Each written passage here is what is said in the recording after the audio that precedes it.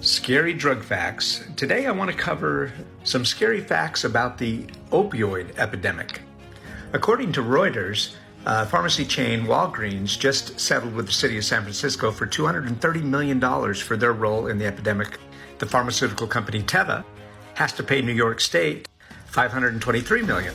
Last May, Walgreens reached another $683 million settlement for the state of Florida.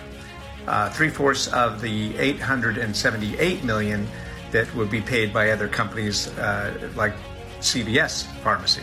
Plus, I'm sure you're familiar with Big Pharma, Purdue, and the Sackler family. That settlement is $5.5 billion. And a few pain clinics that have been shut down. But are they the only ones to blame?